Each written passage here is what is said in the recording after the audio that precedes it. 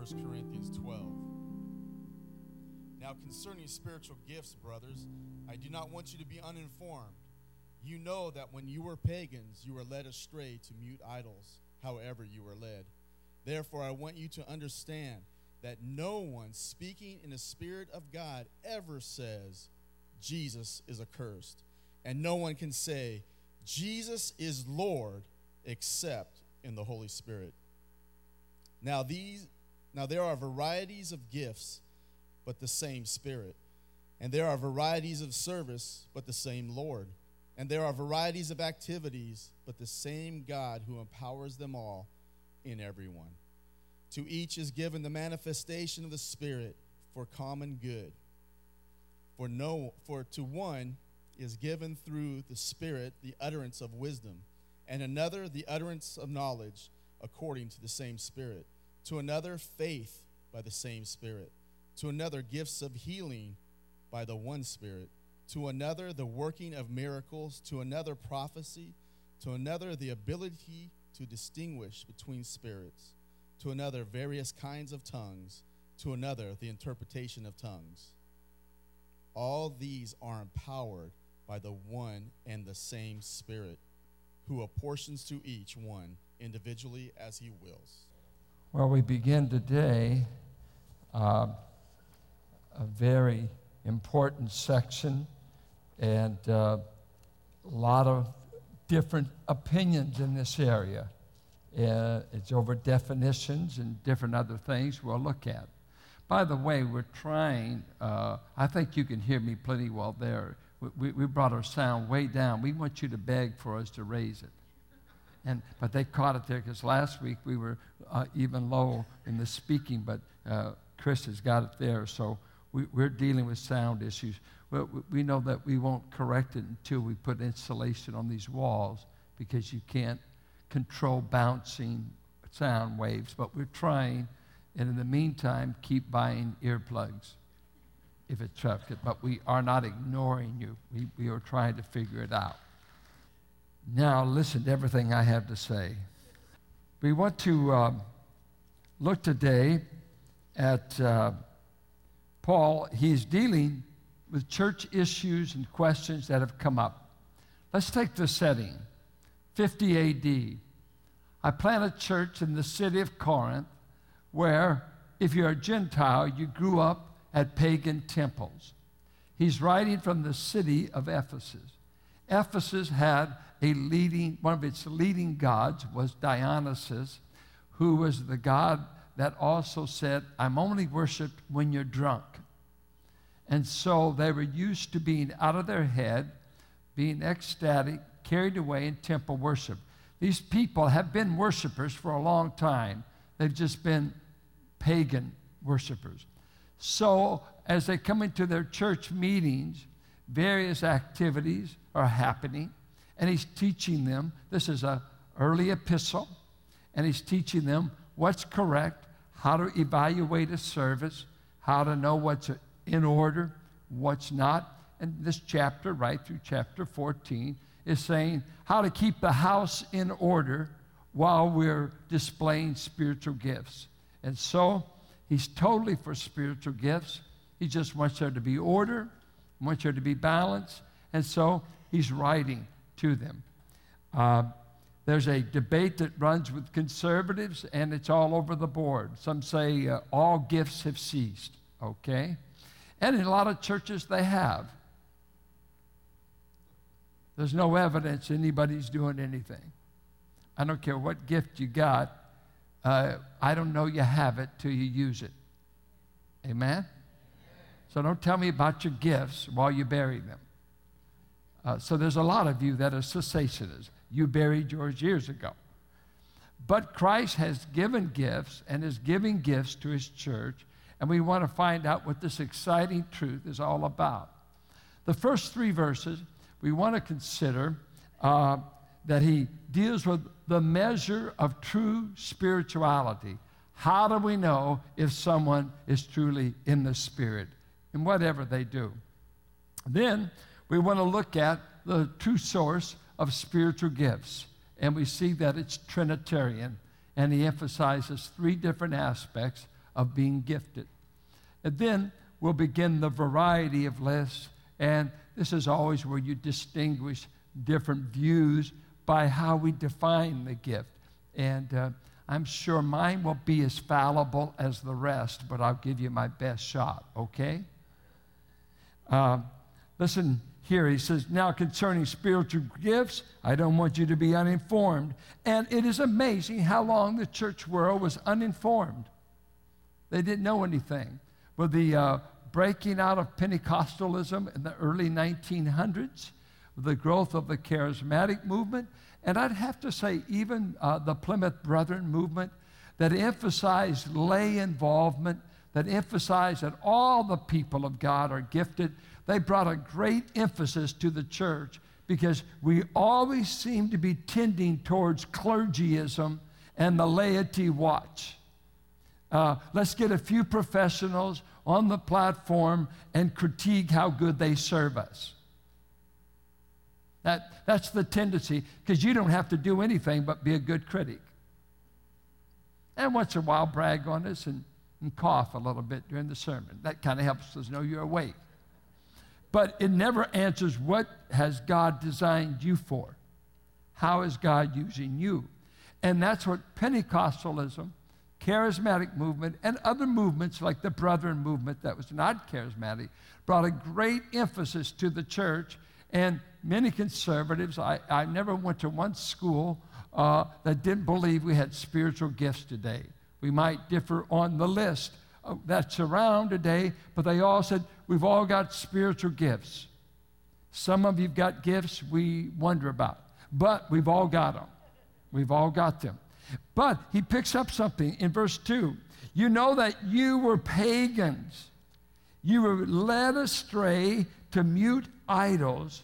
However, you were led. And the word led astray there had the idea that they were into ecstatic utterances, ecstatic meetings, kind of, what would you say, transcendent. They had meetings where they were blowing their mind. That's the only term they were out there. They got caught up in the pagan worship, kind of like the prophets of Baal jumping on the altar, cutting themselves. So he said, some of you have been worshiping idols for a long time. You've been used to getting carried away in ecstatics, and not saying tongues, just you were caught away, you were high, you were just in a frenzy in your pagan worship, but you were worshiping gods that couldn't even talk. You were fervent in worship to gods that didn't exist. So you know how to get whipped up. You've been doing that for a long time. The idols can get you whipped up. But I'm talking about not idols, but worship of the true and living God.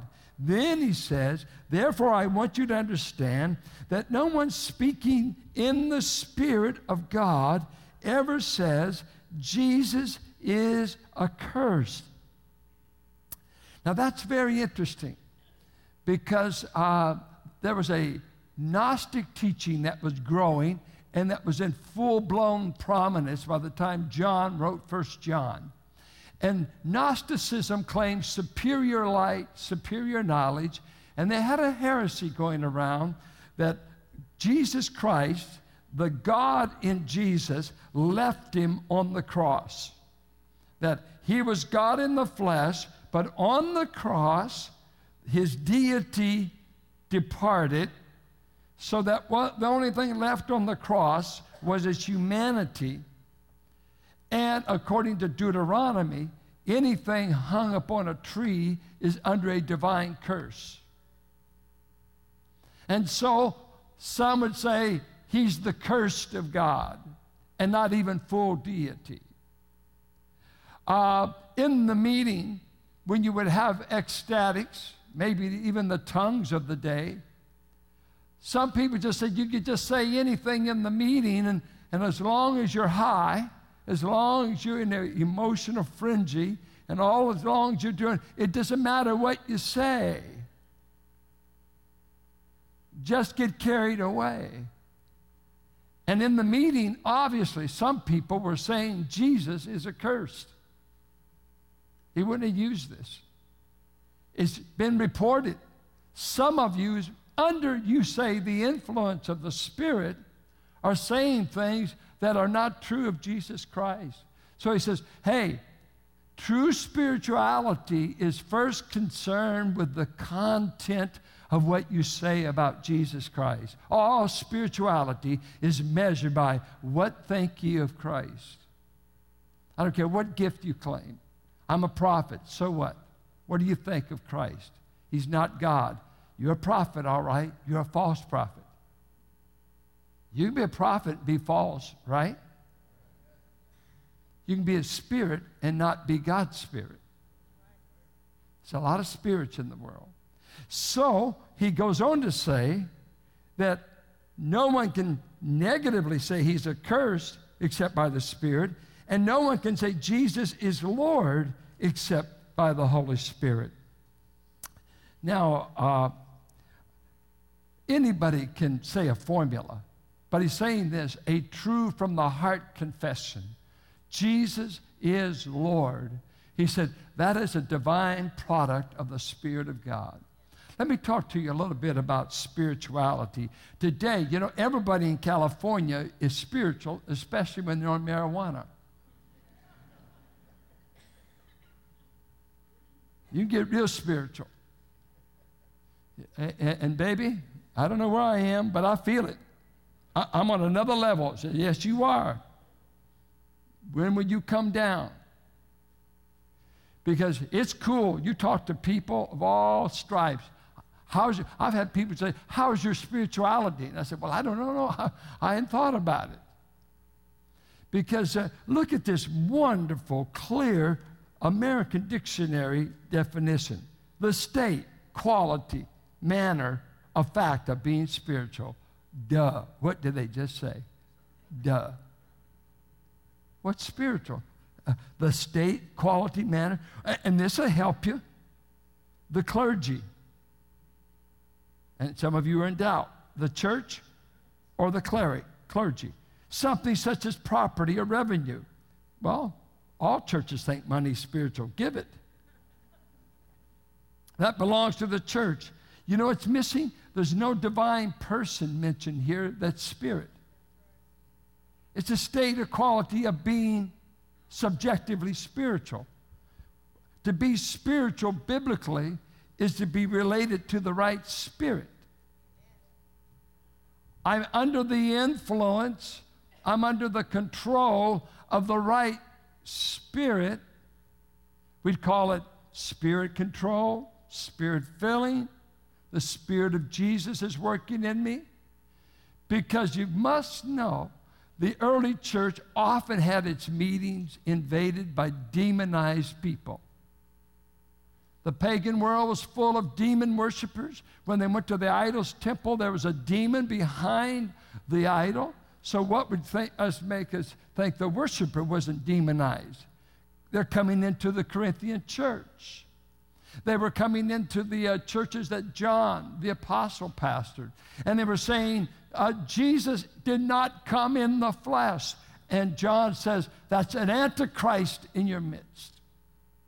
They're antichrist.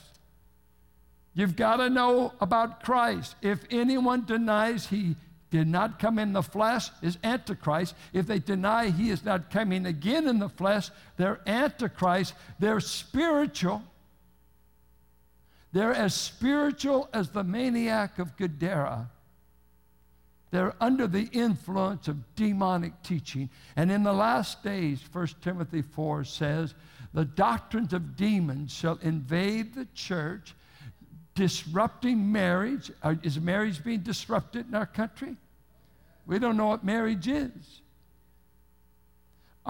It's easier to shack up and get married, and then it's easier to marry your boyfriend than it is to marry a woman. We're so messed up. Whoever messed up our categories? Doctrines of demons. We're being demonized in the culture. We're demonized at the voting booth. We're demonized in the legislation. Now be sure that people under the influence of a demon don't take over your meeting. What think ye of Jesus Christ? Is he a curse or is he Lord? And it's interesting among Christians. I don't hear a lot of Christians call him Lord. Maybe the endearing term is Savior. As I was studying this, he is called Savior 10 times in the New Testament. He's called Lord 700 times.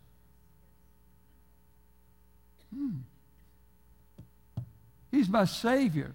Well, that's wonderful. Is it anything else? The epitome doctrinal statement for Christianity in the first century was one statement: is Nero Lord or is Jesus Christ Lord? And the wrong answer can cost you your life. If you say Nero is Lord, you're spared.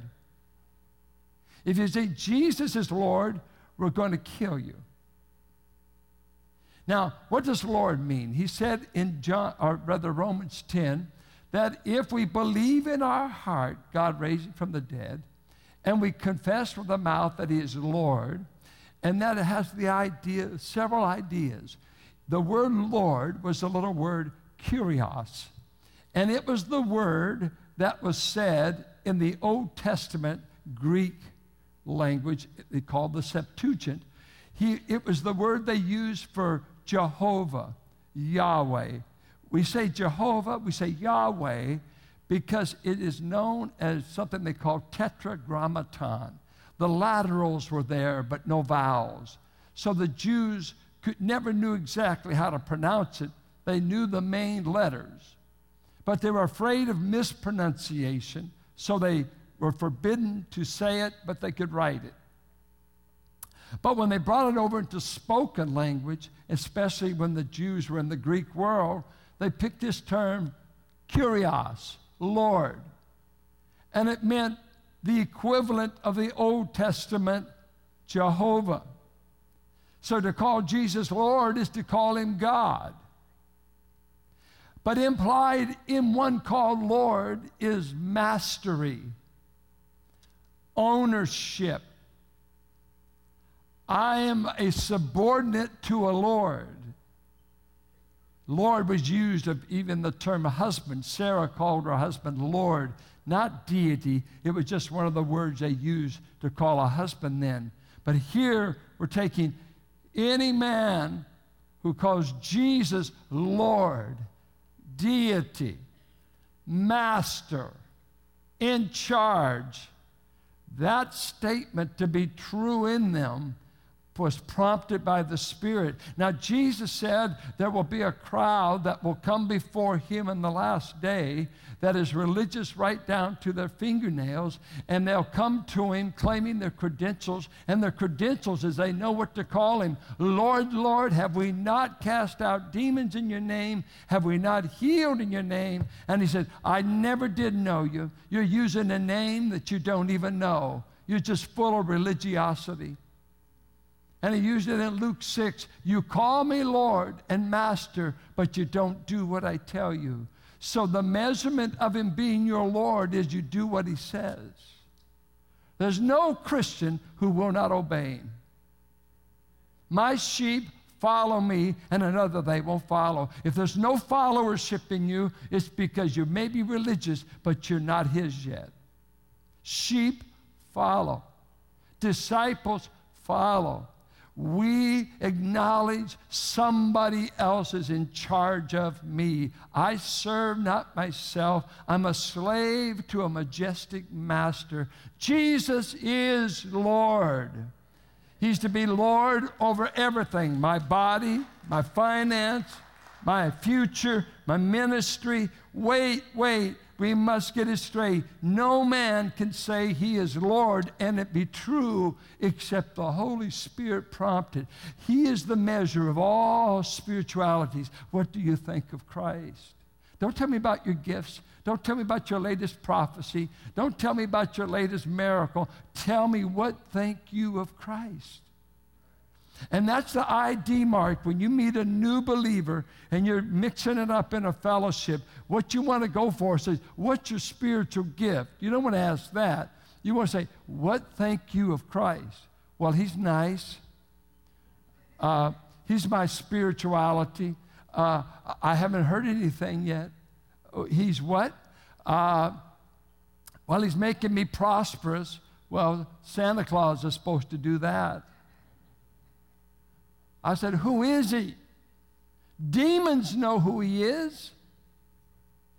They were never mistaken about who he was, even though they didn't know him as master. They wouldn't bow, but they knew he was the sovereign that made them. Is it not amazing you could be made by God and still hate God and still resist God? Because the folly of our sin is we are experts at choosing lesser than God. We'll worship almost anything other than the true and living God. A snake looks good in India. Kiss the head of a cobra and be a worshiper. Worship a calf. Worship an animal. Worship a pagan idol, and in the Greek, that cannot talk. So he can never answer my prayer, could never have a relationship, but I'll give my children, my money, my sacrifices to a piece of stone that can't even talk to me, rather than the true and living God. But he says we measure all spirituality by Jesus is Lord. Now, that's a haunting question in our heart. Is he? Is he your Lord? He's Lord if you never amen it. He's Lord. I mean, that's what he is. But have you come to recognize him? He's Lord of my life. He's not a rabbit's foot. He's not a Santa Claus. He's not a little bailout parachute every time I have a gripe about life. He's Lord. He's the boss. He's the owner. He's the master. Why do people get upset when we say, well, I know a lot of Christians he's not? Well, I'm just bold to say, I know a lot of folks that say they're Christians that aren't anything. Because we're Americans, and American Christianity often is the furthest thing from biblical Christianity. What matters is who Jesus is. That's the measure. Before you get carried away as we go on to gifts, always come back. Who do you say Jesus is? Is he Lord? And if he's not, don't claim gifts. He hasn't given you a gift. You're confused. You don't get gifts until you get straight on who Jesus is. You first, and he's the great gift of God. The great gift. That's the gift of all gifts, is Christ. What have you done with that gift? Have you come to know him as Lord? Now, he begins to tell us that the Trinity, God gives his people gifts. And notice how he uses the Trinitarian identity. There are varieties of gifts, but the same Spirit. There are varieties of service, but the same Lord. Who would that be? Jesus Christ. And there are varieties of activities, but it is the same God. And who would that be? When God is in the print, in most contexts, it's the Father. You've got to look to see, because we're Trinitarian. It could be the Son, it could be the Spirit, but it's God the Father. When there's no identity marker, it's usually the Father. So the Spirit is where your gift came from. The realm of service, God the Son came from him. The empowerment for the gift, the energy for it, comes from God the Father. So you see that all three members of the Trinity are involved in your spiritual gift. So, what are we saying? Notice the definition we give of gift, spiritual gift. It's a divine ability to serve myself. Is it? Oh, I guess maybe Donna corrected it. It's a divine ability for service in the Elks Lodge, in your garage. Where? In the body of Christ. that brings glory to the one that's got the gift. Come on, you guys are so weak, it's pitiful. You're not even looking. The whole church ought to be saying, boo, you've been wanting to do this for years. This is your chance. It brings glory to God and edification to the saints. Now, if God gets no glory and no one gets built up, you've got something, but it's not a gift. This gift is given out of God's grace to us. It is not earned by us, but is bestowed by the triune Godhead. When Christ ascended, he gave gifts to men, and the Holy Spirit is the distributor of them. We don't have the complete list in chapter 12 of Corinthians. We have Romans 12, Ephesians 4, 1 Peter 4, 10, and 11. But the gifts come from the Spirit. And then I love this emphasis, the realm of where they are to be used, the kind of service they will render. Jesus Christ is accredited as the one that determines our realm of service. Okay, I've got this gift the Spirit gave me. Where am I to use it? What place?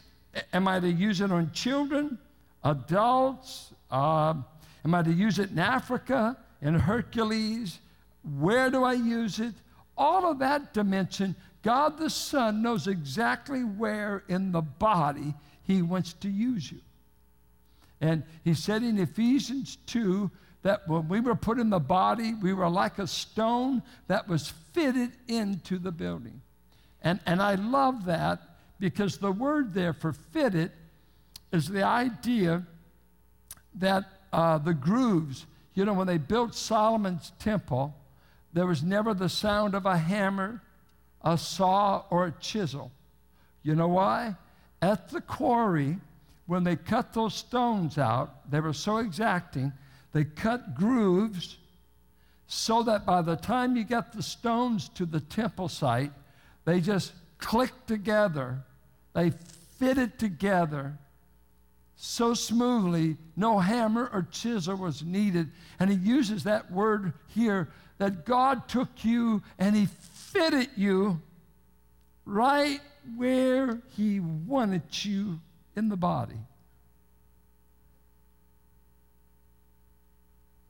You know, I've preached at a lot of different places. One time, I had a prof in school said, you need to start candidating in other churches. You've been at Valley so long that you may just be afraid to trust God, and you may be going to seed there. He said, how do you know God still wants you there? I said, well, they haven't gotten sick of me yet. A lot of pastors resign over ill health. The congregation's sick of them. And so I said, what is it? Well, some opportunities started coming around, and so I preached at this church, and I preached at that church, and we want you. You ought to come. And then I would pray about it and everything. And his line to me is, you need to put out the sail of your life so that the wind of the Spirit may blow you elsewhere. Just put it, and just, so I put out the sails. I'm waiting, Lord. All they did was yawn during the sermon. There wasn't enough breath to blow me there. You know what? What's kind of good in my heart is he's determined where he makes you fit. He knows where you fit. And he puts you in there, and he knows what he wants to get through with you. That's why some of you ought to be nervous. What in the world is God doing with you and through you? Why is it that so often you see in church ministries a bunch of haggard, worn out, tired, and if they don't watch it, joyless saints like Epaphroditus, nearly about to die to make up for your lack of service, and a bunch of rested critics? Man, they just don't serve you good enough here. Oh, let me smack you in Jesus' name. Oh, I'd love to smack you if God would just empower me, as long as you're smaller than me. I see it. Those being served and those serving. And my dad used to tell me a mule couldn't pull and kick at the same time. You're pulling or you're kicking usually in church. The workers are the least complainers we have. It's people that like to be served better. But you know what? They're miserable because they're not obeying the Lord. The Lord didn't make you to be in a mothball fleet. He made you to be in service, right?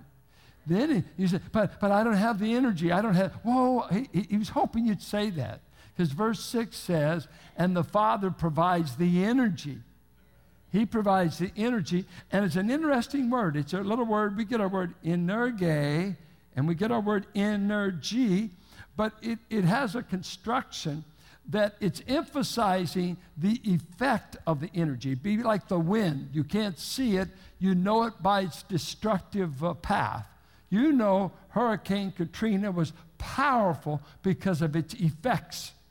When you're able to just do the path it did. So this word here for energy, and God the Father will be all the energy you'll ever need in exercising this gift.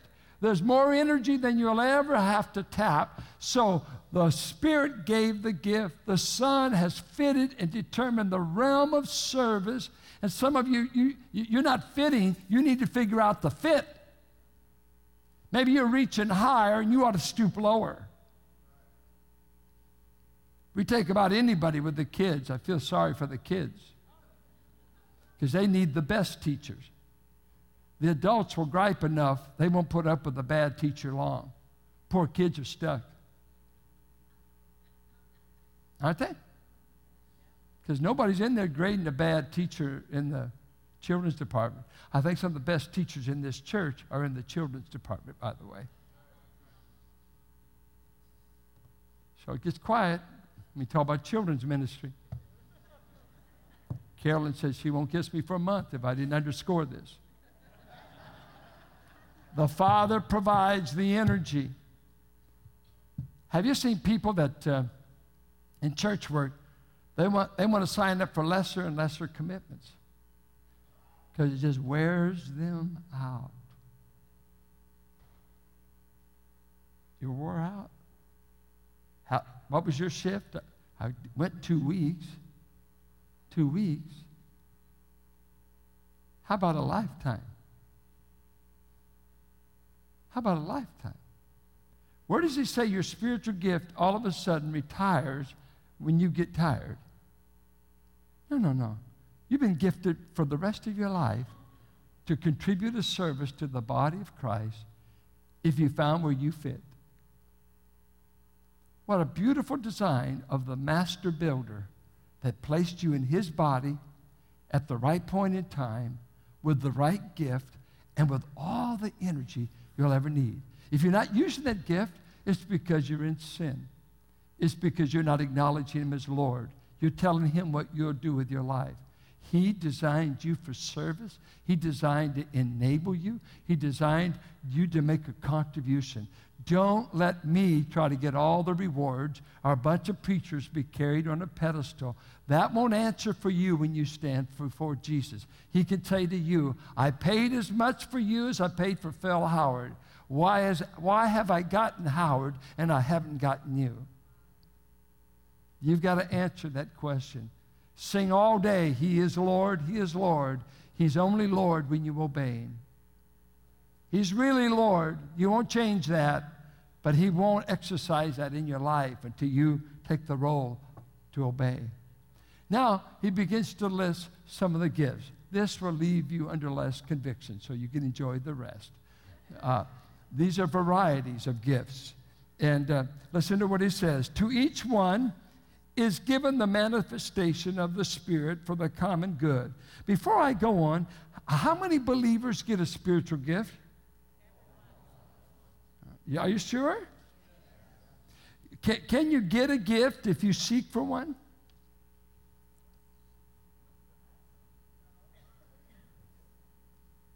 I hear muttering. I have heard no answer. How many say no? That's weak. How many say yes if I seek one? Well, I'll tell you the people who say yes, I'll tell you the verse they use. Verse 31. So all you yes people claim this as your life's verse. But earnestly desire the higher gifts. Right there. I desire to be an apostle. That's the highest you can get. There's the verse. But we'll find out what it means. Because for him to say that, when four verses, now I want you to circle, you can mark in your Bible. Tim said he grew up, you can mark in a Bible here. It would be refreshing to see some ink in some of your Bibles. Okay, here's some verses.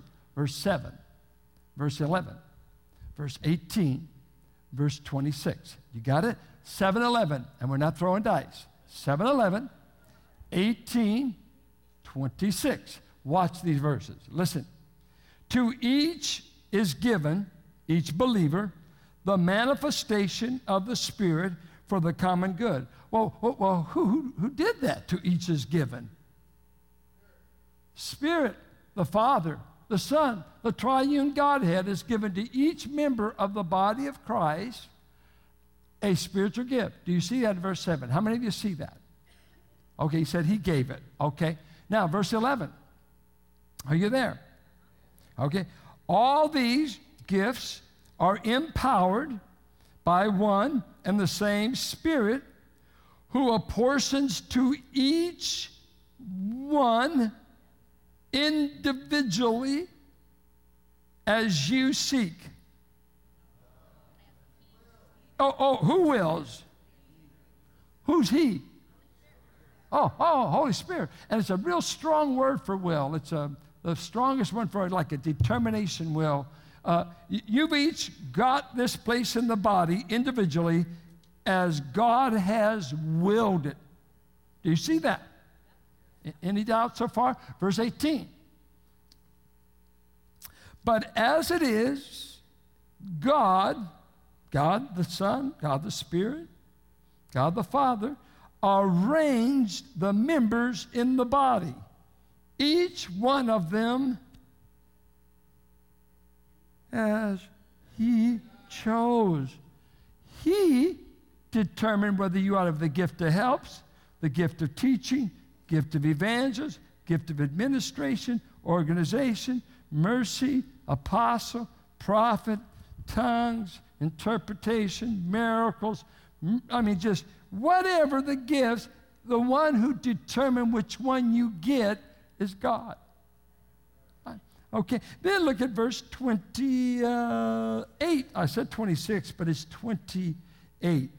And God has appointed in the church, then he says apostles, second prophets, third teachers, then miracles, gifts, and he goes on. So 4 times your realm in the body, God determined that Paul would be an apostle. He didn't seek to be an apostle. Christ determined that. So he's determined your spiritual gift. It's not something you have to seek.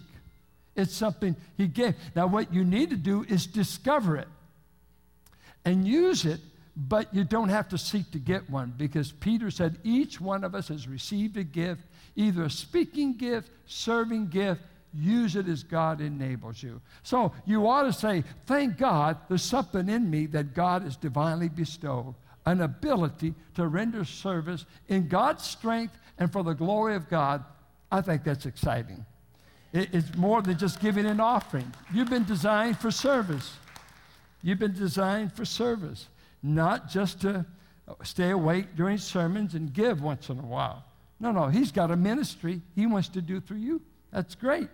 Now, let me do next week we're going to hand out a pamphlet for you on spiritual gifts that we did some time ago, and it's going to take them a while to produce all of them, and we'll have, I said 100, maybe we may do 200, and since it's red ink, we have to charge you because Ron Hughes makes us pay for colored ink. So you'll love that, Rich.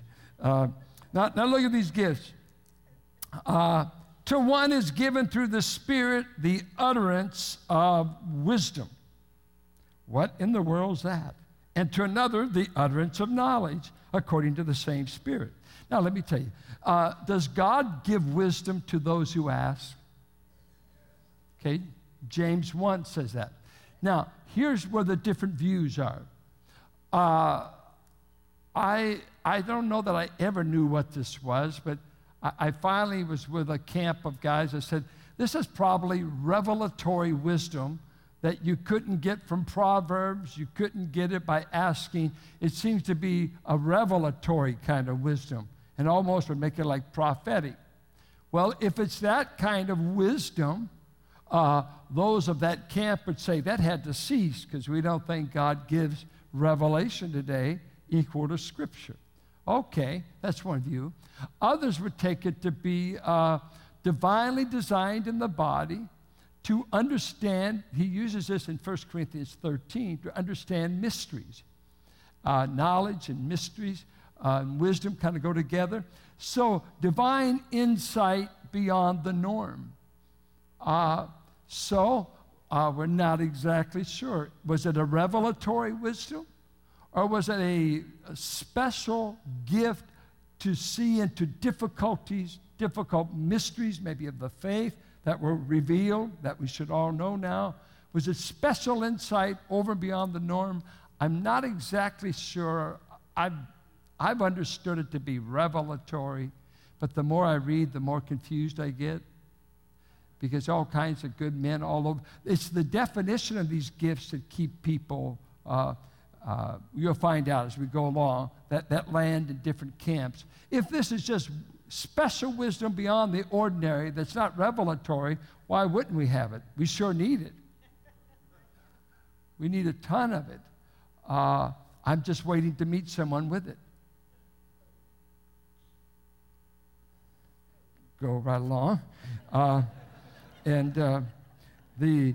See, you're all getting, we've got the gift. Now we don't know anybody with it. Another, the utterance of knowledge according to the same Spirit. If it's revelatory knowledge, it would be the early churches without the church epistles didn't know what to do in certain circumstances.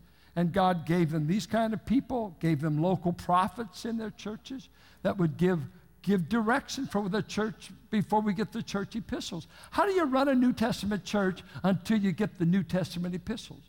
How do they handle church discipline? They didn't have any guidelines. They didn't know what, the Gospels weren't written until after 1 Corinthians and Thessalonians. They were later.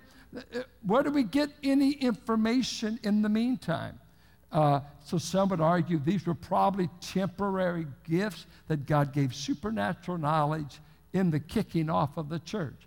If it's not regular knowledge, most knowledge is gained by study, hard work, perspiration, right? Some people could discover they've got a real gift of knowledge if they'd ever read anything. You double if you just turn off TV and read a good book. And you'd all of a sudden think, I've got the gift. No, you've got the perspiration. You're as dumb as you want to be, and you can know about as much as you want to know. Can I get an amen? How much do you want to know? I don't know. I talk to people all the time that don't read a book a decade. And if it's not in the paper, it's not true. I keep taking Contra Costa Times just to make a donation. There's so little information. The old bits at least keep me up to date. To another, the gift of faith by the same Spirit. Now, what kind of faith is this? It's not the faith to be saved. Everybody got that gift that's saved, right? He gives us faith. It's not given to you not only to suffer for him, but to believe on his name. So God gave us the faith to receive Christ. This faith is probably mountain-moving kind of faith that he mentions in 1 Corinthians 13. Could be tied to miracles. Could talk about over and above supernatural things. Because you got in the Gospels Christ saying if you've got faith like a mustard seed, you can say to this mountain, be removed. And I take that to be to all believers. But there obviously were people, he gave this gift in the church that could believe God for things over and above the ordinary. And must have been a marvelous thing. He gave those who had gifts of healing by the one Spirit. Now, let me ask you this. Does God still heal people today? Absolutely. James 5 says, call for the elders, pray for someone, and the prayer of faith can raise them up. We believe in divine healing. What I don't believe in is divine healers. Because it's interesting, they had people, it's plural, didn't say, and he gave healers. No, he gave people through which gifts of healing were done by the Spirit, but not everybody got healed in the New Testament. Timothy, you're probably having dysentery. Take a little wine. The water in Asia Minor is bad. Take a little wine. Epaphroditus is sick near unto death. Different ones, not everybody got healed. Even Peter's mother-in-law can get a fever. And Jesus healed a lot of people. The apostles healed some throughout Acts, and we have great manifestations of power. But how long does it go? How long does it go? And this is what I say to people anymore after, differing views. If you've got it, use it. If God uses you to heal people, man, don't let me talk you out of it. Do it. Amen? Just do it. But I don't think this marketing and bringing people and walking through lines in the thousands was the design he had in local churches of maybe 70 people when somebody was in the assembly that had the gift. And you didn't have to go to a big meeting. It wasn't, it's been marketed so much. But genuine healing, God gave people in the body of Christ. Now, I've never known, in my growing up, of anyone in our church that we felt had the gift of healing. I don't think, I've been through Oral Roberts' prayer line about 2 or 3 times, had bad legs. My father, the first time, carried me through in a quilt in 1952 in Oakland. So my folks believed in divine. See, I was told I'd never walk. They told my mother that when I was 7. And they put me in Crippled Children's Fund. Said I'd never talk because I was paralyzed and I became a lisper. Had all kinds of afflictions. And my people being Pentecostal, they would take me to everybody in town that could pray the prayer of faith as far as they were concerned. Well, no one prayer that I know of ever healed me. But I'll say this. I walked to church today. And I got a prosthesis, 8 bolts, and 80 cavities. But somehow God got me through with medicine, prayer, but no one did a miraculous healing of me. But my folks kept knocking on the door, hoping it would happen. Do I make fun of people that believe it so strong that they bank? I had an uncle that died because he wouldn't go to a doctor and died of cancer that they could have caught early because he believed in divine healing so strong. So you'd be all over. They had people in the church that God had given. He would raise up. If he was going to heal someone, he probably did it through that brother or sister, and they would pray, and God did the healing. Oh, I've got to stop. Give me 5 more minutes. And they get healed. In our own family, it's probably your own family, we've got stories of different people being healed. And the miracle of the healing was my mother prayed the prayer, and she was no Oral Roberts. She's just a little weak Irishman that was praying for her kids. She never let anyone pray for his kids if they talked in tongues. She said, I want to hear what you're asking. Cut it out. Make it English. And we were Pentecostals. I want English. I want to know what you asked God to do for my kid. And so we got all kinds of healing stories, but it was not someone that we went to. It was a simple prayer of praying parents, simple saints of the church, anoint us with oil, and God in his sovereignty can heal whoever he wants through whatever tool he wants. But they actually had people in the early church for sure that were known. They were the ones God seemed to heal people when they prayed the prayer. Marvelous gift. If you've got it, use it. Don't argue with me about whether you got it. Working of miracles, demonstrations of great power. To another, prophecy. Oh my, you ought to hear the guys on this. So nobody knows what it means anymore. You read men like Wayne Grudem and different ones. Let me say the views on prophecy. John MacArthur and them, they make prophecy. They say that predictive prophecy in this term in the New Testament didn't begin till the Middle Ages. Blew me away as I read that. That it was revelatory or reiteration is how they define it. They either got something from God or they were preaching something that God had revealed. So that comes real close to being a preacher, preaching what's been revealed. I'm a prophet in that sense. I preach what's been revealed. I'm reiterating it. So start calling me a prophet, okay? I want a little bit more honor. Preacher sounds shabby. I'm a prophet in that sense.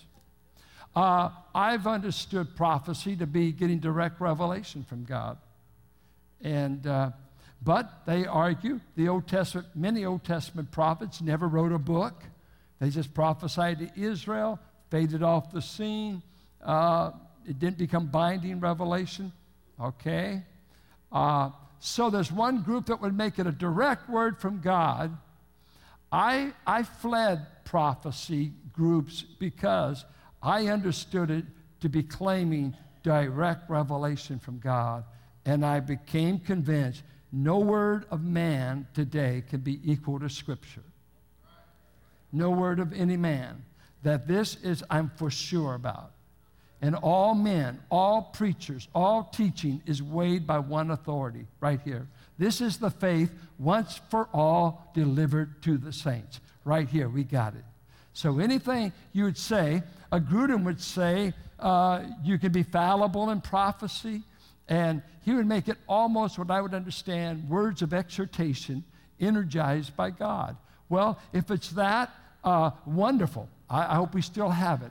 So you see, it's how you define the gifts that determines if you're in a group that says, I think they ceased, or those that I think they're still today. It's the definition. And just pick your favorite theologian, and you can land in any camp you want. But I took these things to be highly revelatory in the kicking off of the church, so I became known as a guy that says, many of these cease, like apostle. I'm not sure I've ever seen these operate in the church where brother so-and-so's got the gift of wisdom, sister so-and-so's got the gift of knowledge, brother so-and-so, God does healings through him all the time. I don't know where they're identified. But I'm also trying to find folks that's got the gift of mercy and the gift of giving. I really want to know where they are. Raise your hand if you've got that gift. I'd like to see you after the service. Because so many, and I will hush right there, and just, this is a crash landing since I'm out of time. I think of my concern as I look through this area is the lordship of Christ. And I tell you the story of Oliver Cromwell, that during his ascendancy and takeover of the British throne, that they ran out of money for silver coins. And so he told his men to go through the empire and find silver. Well, they went to a cathedral in London and found all kinds of statues made of silver. And they came to him and said, the only silver we could find was down here at the cathedral and all of these statues. And he came back. He said, good. We'll melt down the saints and put them into circulation. And so they took all the statues, melted them, and made coin. What I love for God to do is to melt you that aren't in circulation and get you in circulation for the cause of Christ.